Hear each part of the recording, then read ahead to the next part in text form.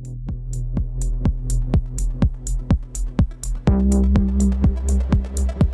I'm Janine. This is KUCI 88.9 FM in Irvine. And standing by to join me is Kelechi Ubozo. Did I get that right?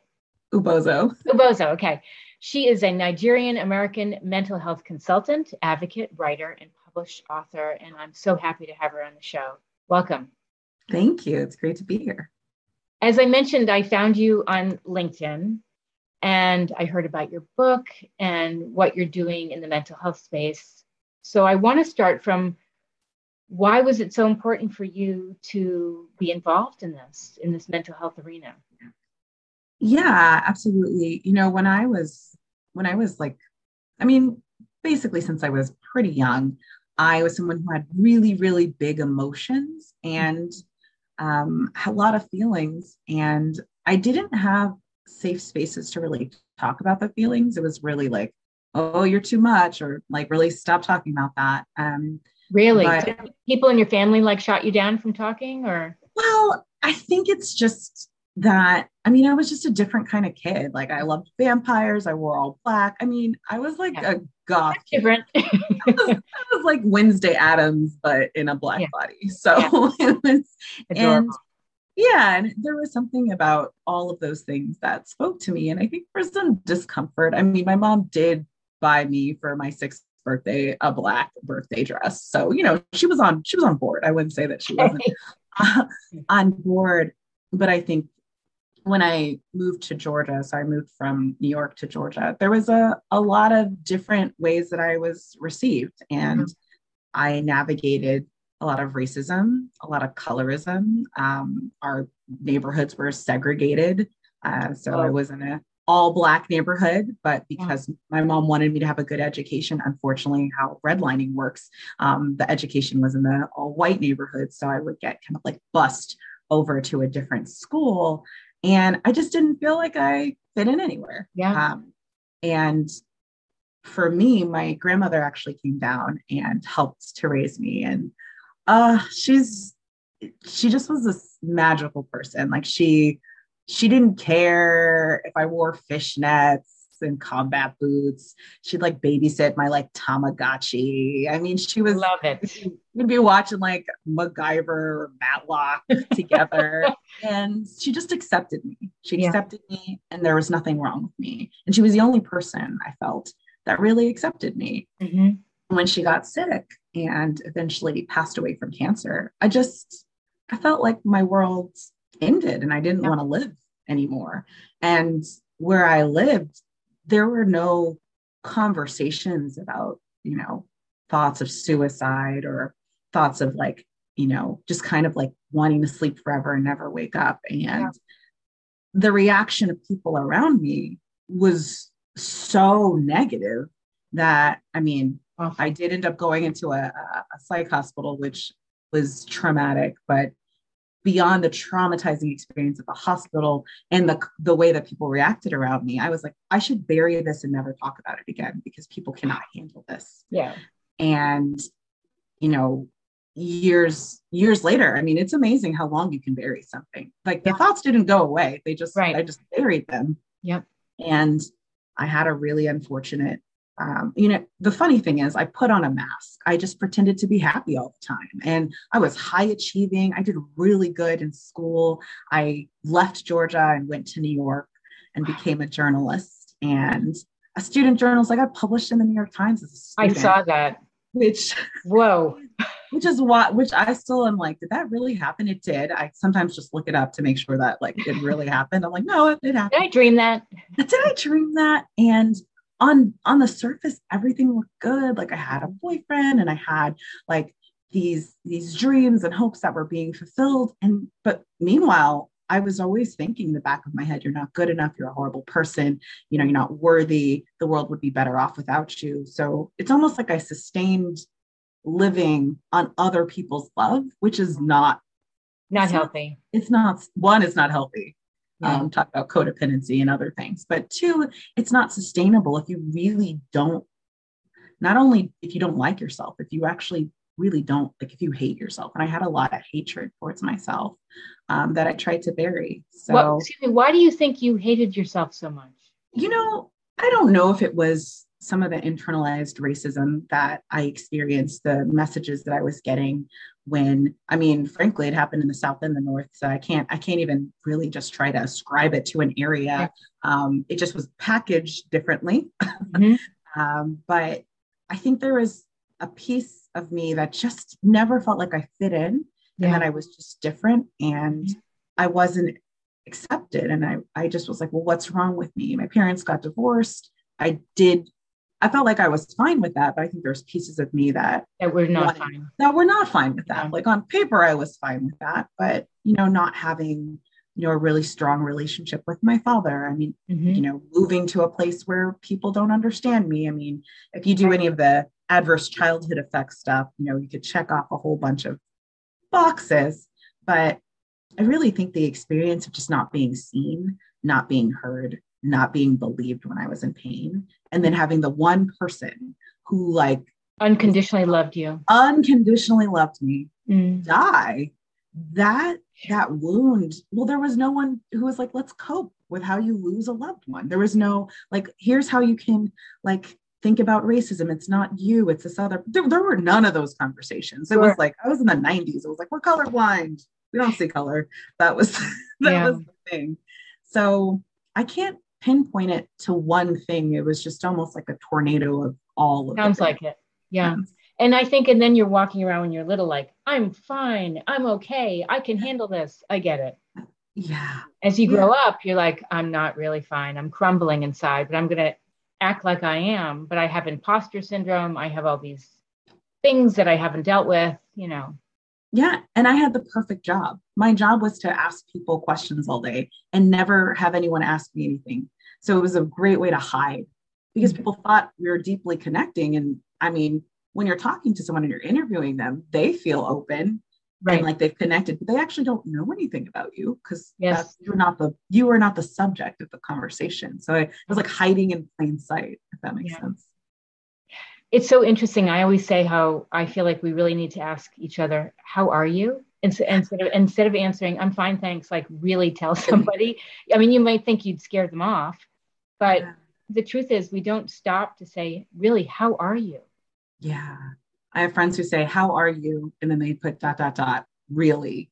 And the really lets me know, that's permission to be actually, I'm not great right now. This is really tough. And just having that burden be released is so helpful. They don't need to fix anything. No. Listening. Just listening. The power of listening is amazing. And I mean, I think your question was how did I get into this? Is because I'm a suicide attempt survivor. So after having this very perfect looking life, but pretending to be happy, experienced sexual assault. And that just broke the mask. It was I don't want to pretend anymore. I don't want to be here anymore. And now looking back, I mean, not only was the treatment I received really not helpful, but also it was there were so many opportunities before I did that I was actually trying to get help. I actually tried to talk to people, but they didn't believe me. They thought, well, you believe you? Oh, I am pretty much never believed when I'm in a crisis because I present well, which, I mean, I think about it as a Black woman, I always wonder how does race and how does racism show up? Yeah. So I don't cry. I don't appear vulnerable. The way that I'm speaking to you right now is how I sound when I'm in a crisis. My voice doesn't change. I'm not getting shaky, and it's just not how I present.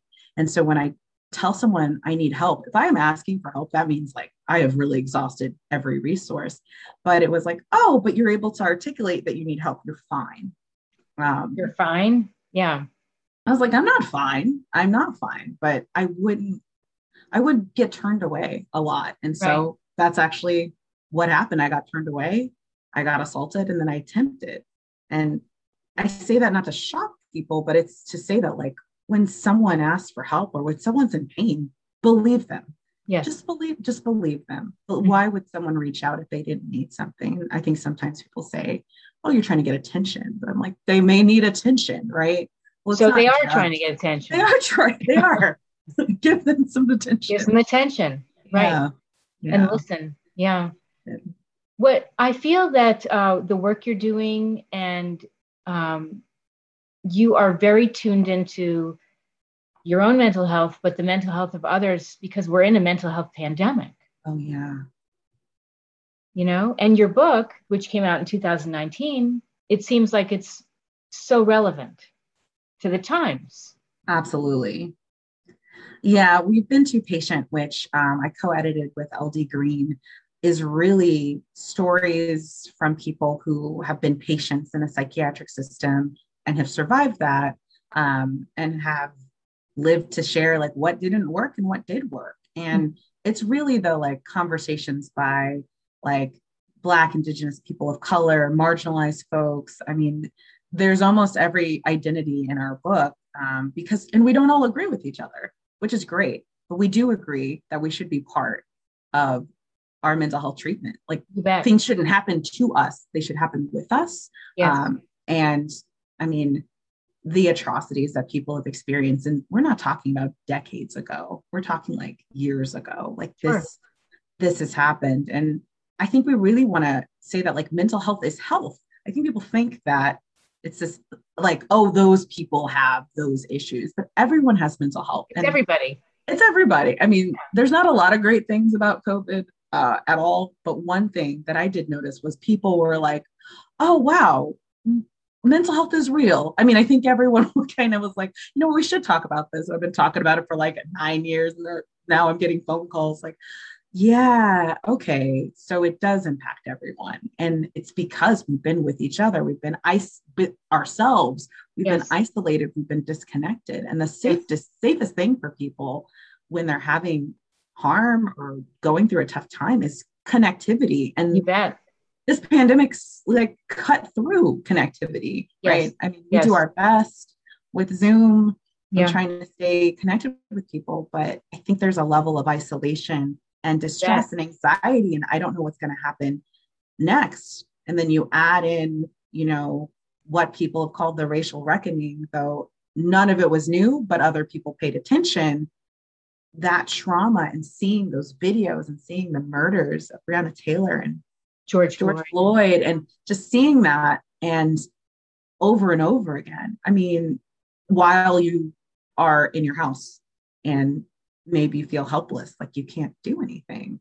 I mean, I think this has just been, I still sometimes think I'm in 2020 and I'm like, I can't believe it's about to be 2022. I'm still processing 2020. I know. I feel that people really should pay so much attention right now to mental health, to the fact that we have pushed people aside to save them from COVID, let's say older adults.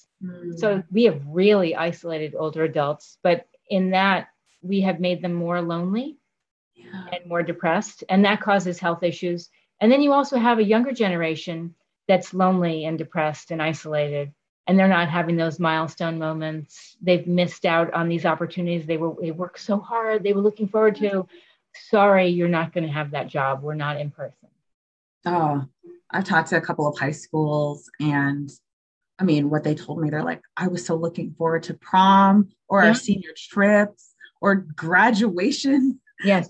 These really big milestones where they get to be with their friends. And, we're, when you're young, like adults are not your community. That's not your peer group, Exactly. And so now you're at home with your parents. And so, what does that mean? And how do we provide those spaces for young folks to connect with each other? And I mean, there have been different changes depending on where you live, with folks reconnecting or reemerging. But I think the kind of like, oh, is it safe? Can we come back out? Oh, wait, no, we got to go back in. This kind of back and forth. Yeah. Shaming for wearing masks. Oh, it's complicated out there. We won't even get in there. That's a second podcast. I feel that, and I talked about this, I'm starting this initiative called the CARE Initiative. Yeah. We really have to think about being thoughtful, not only to ourselves, being really kind and patient with ourselves. Like, you don't have to have these days where you're go, go, go, and create, do, and if you're a creative, people are looking at you like, why haven't you finished that book yet? Or that screenplay or that, you know what? Because I had a day where I just needed to sit in my thoughts. Yeah. The importance of rest and slowing down. I mean, if we have not learned that slowing down and rest is important, then I'm worried for all of us because and folks have had to grind harder because they have their kids at home and now they have to manage all of these different things. But I mean, I think this has been really an opportunity for a lot of people to say a lot of people have quit their jobs. They're like, actually, I realized that I don't want to do this, or I'm realizing I have different boundaries and this is sucking my energy and I need to rest and slow down. I changed my priorities during the pandemic, kind of thing. A lot of people did. A lot of people changed their priorities. And I think people think mental health is kind of like you sit and talk to a therapist, which is definitely can be a component and one of my tools, but also mental health is, how are you resting? How are you taking care of your body? What are your boundaries? Who are you going to allow back into your world and who maybe should not be part of your world? And that is part of mental health. Yes. And the people that are caregivers, whether you're caring for an older person, your kids, whoever, family members, I feel that they have so much weight on their shoulders. They are pulled in so many directions that they need those outlets. They need to figure out ways to recharge and to say, no, I can't do that. Can you do that? Because I'm taking on too much.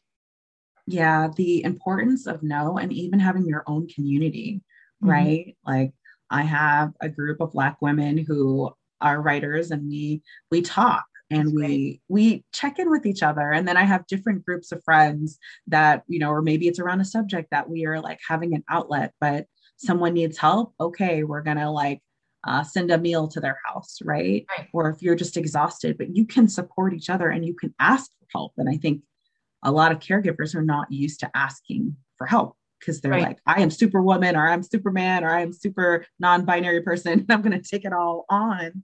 And I've just seen that. It does. Well, I'll tell you, I've burnt out on that real quick. So what, help, but it's not selfish to take care of yourself. I agree. Because it definitely makes you better and stronger to help your people. Totally. Right? If there's no you, there's no help. You got it. You got it. What else would you like people to know about you? I know you do a lot of public speaking. Yeah, I mean, I really think that, I know we've already kind of touched on some things like that I'm a suicide attempt survivor, and I do a lot of public speaking around suicide prevention. And I think my goal is to normalize the conversation that some people think about not being here. And the more that we can regulate ourselves to hold space for them to talk about it, the better results we'll have. And I think we've just been taught about, I don't know if everyone's family's gone through this, but there's just some stuff you're not ever supposed to share. And I really think if we shift the paradigm, because I don't know, my ancestors were doing the best they could with what they had, but I think they wanted a more open life for me in the end. So, that's one of the areas that I work in. And I am part of a documentary called The S Word with other folks. I saw that. Yeah. Yeah. So I love talking about the film and being part of the film. And I was really struggling during the film, which people, again, because of how I present, they didn't know. I'm fine. I'm fine. I should say in the film, I'm not fine, but my not fine still seems fine. But do you want to share a little tidbit about the film? Because I saw a little clip. Yeah. Oh yeah, absolutely. So the S Word is now it's actually free. So you can go to theswordmovie.com and check it out. So, and it is a film about suicide attempt survivor, Desiree Lestage. And she's going around to hear from other attempt survivors, their stories. She takes photos for this website that she created called Live Through This. And you really hear from mental health advocates, you hear from attempt survivors, you hear from people who've lost loved ones. But it's part like what our stories are, but how we live now. And there is humor in it. And there's a lot of like silly moments and there's a lot of love and just kind of the complex identities we may have in our different paths. But really, it's to break the shame and stigma around suicide, around the conversation around suicide, so we can have people talk about it more, so we can access help and have those community conversations. So really it's happy so about important.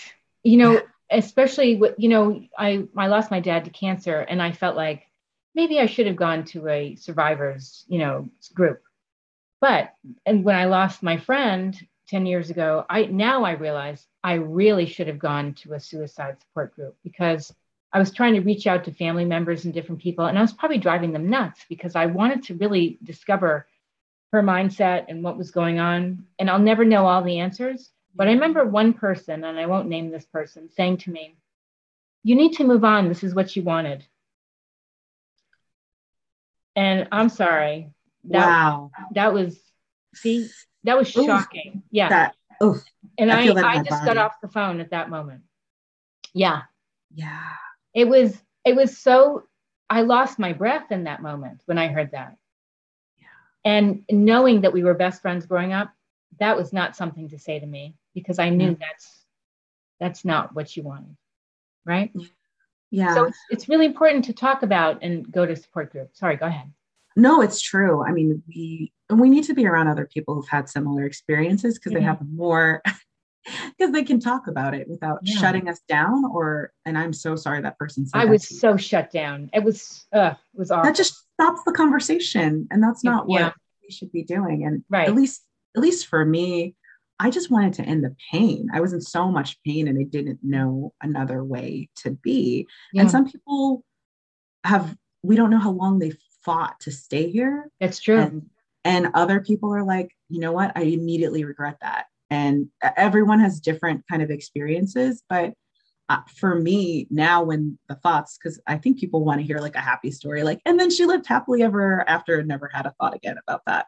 But I do. But now for me, when I have them, I'm like, okay, something in my life needs to change. Not that I don't need to be here, but I need to leave my job, or maybe I need to rest, right? I don't have to react to it. So if I'm not around people who are also reacting and freaking out, if they can hold space to be like, what's going on with you? What do we need to take off your plate? You're a detective now.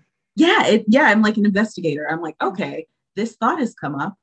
What has been going on to bring this about, as opposed to, oh my gosh, I need to do this. I need to leave the world. So, and that's just how they manifest for me, because they're attached to my trauma. So when something traumatic happens to me, my thoughts think it's a protective mechanism. So that's really complex for people to understand, but it's like, we have to take you out of here to protect you. Yes. So once with a therapist, we unpacked that's how they show up. She's just like, cool, what are we trying to protect you from? And what else can we do instead of that thing that you don't actually want to do? Right. Cognitive behavioral therapy. Woo, yes. Right? CBT all day. That's my jam. How this show is called Get the Funk Out, as I mentioned, because my friend and I was in a massive funk.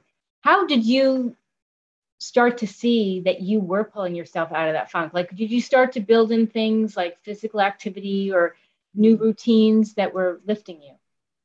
Yeah, you know what? It started small. It was like, okay, I'll get like a plant and I'll take care of it, or I'll do like a really light job, or I'll have little milestones. Like for me, it was really like, how do I start being honest? Because I was so used to pretending to be everything's perfect and I'll take care of you. That was my like default.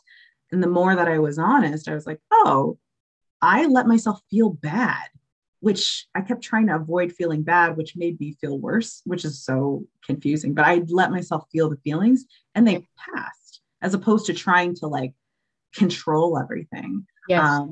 And then I really connected with people. I connected with peers who had been through similar things, who had maybe been further along on their journey, who would tell me things that were helpful for them. Working out was really helpful for me. Like I liked weightlifting. I liked to hold something strong. That felt really good.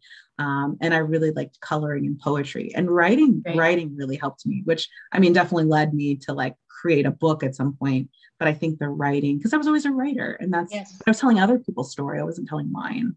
So I started figuring out like, I need to tell my own story, and then change the story, because my story was very the way I was thinking about myself was so negative, was so narrow, was so like I'm this broken person. And I was like, that's not true. I've survived so much. And maybe these skills, maybe pretending I'm okay doesn't actually work for me. So let's try something else on. Right. Yeah. So and music, oh my gosh, like in the film, I definitely singing and I love singing. And so that's connecting to like karaoke situations. That's a place of healing. Even if all my songs are like dark and emo, they have a place, they're getting out. I needed a release. I needed a release. So I love that. Those are some of the things, but I got to tell you, I live in California, and when I'm in a funk, I go to the redwoods. I mean, there's just something just so spiritual and kind and peaceful about those trees, and I slow down. Nice. I slow down a bit. Yeah. I gotta go there. I haven't been there yet. Oh my gosh, you have to go. And I'm in California, so yeah. All right, you've got to. You're in Northern California, correct? Yeah, I'm in Oakland, so there's redwoods up there everywhere. I'll show you some great redwood groves. I would love that. Oh my gosh. Where can people find your book and more information about you? Yeah, so people can go on KelechiUbozo.com. They can get the book there. I also do signed copies. And also it's always available on Amazon. And you know, it's so funny. They're teaching it at Boston University and part of their curriculum. I went there. Wait a minute. Are you talking about with the person that runs the program, the new program, correct? It's a trauma-informed therapy group. Yeah, not therapy, but like it's like for public health, actually. Yeah, which was just so funny because I was like, I couldn't even get into Boston University. And so you are now. I am now, right? Just really good. You're in the minds of the students now. How's that? Yeah, it's amazing. And I get to talk to the students sometimes, and they're just I just have so much hope because people are just doing things differently than what we've been taught. We're being more open, we're being more real. Yeah. So anyways, long tangent to say you can get the book on the website. You can also find the S Word, like links to the film on my website as well. And yeah, and I mean, I do a lot of speaking events. I'm not on social media a bunch for, besides LinkedIn, but if you ever want to connect with me on LinkedIn, there's always that. It's kind of where I leave things because social media is not always super helpful for me. So, well, it is very time consuming. Let's put it that way. Yeah, it is. And I need to sleep and color in between all of the deep conversations or healing spaces or coaching or, just things that I'm doing. Yeah, no, that's important. One last thing. I remember my dad passed away and my stepmom, she's just been through a really tough time. So I sent her coloring books, but I sent her expletive coloring books. Yes, I have that one. I don't know if she realized it was for the right household because she was like, what is this? I thought it was funny. I think it's amazing. I love that coloring book, but if I'm at the airport, I have to be super careful. I'm like, are there kids around as I'm coloring this thing? Hi, can I have a page to your coloring book? I'm like, no. It's deeply cathartic. Sometimes it's just nice to like create and put your hands on something. Coloring is very grounding for me. Like whatever regulates you. I agree. Yeah. Definitely. Well, I have loved this. That's an understatement. Oh, it's so great. It's been great talking to you. And I'm excited about how you've transformed your experience of pain into something that people can connect with to a larger healing network. Like that's all we're looking for is connectivity. That's what keeps us safe. That's what helps our mental health. You're right. Yeah, holding that space for folks. That's really important work. So I'm glad you're doing it. Thank you. Thank you so much.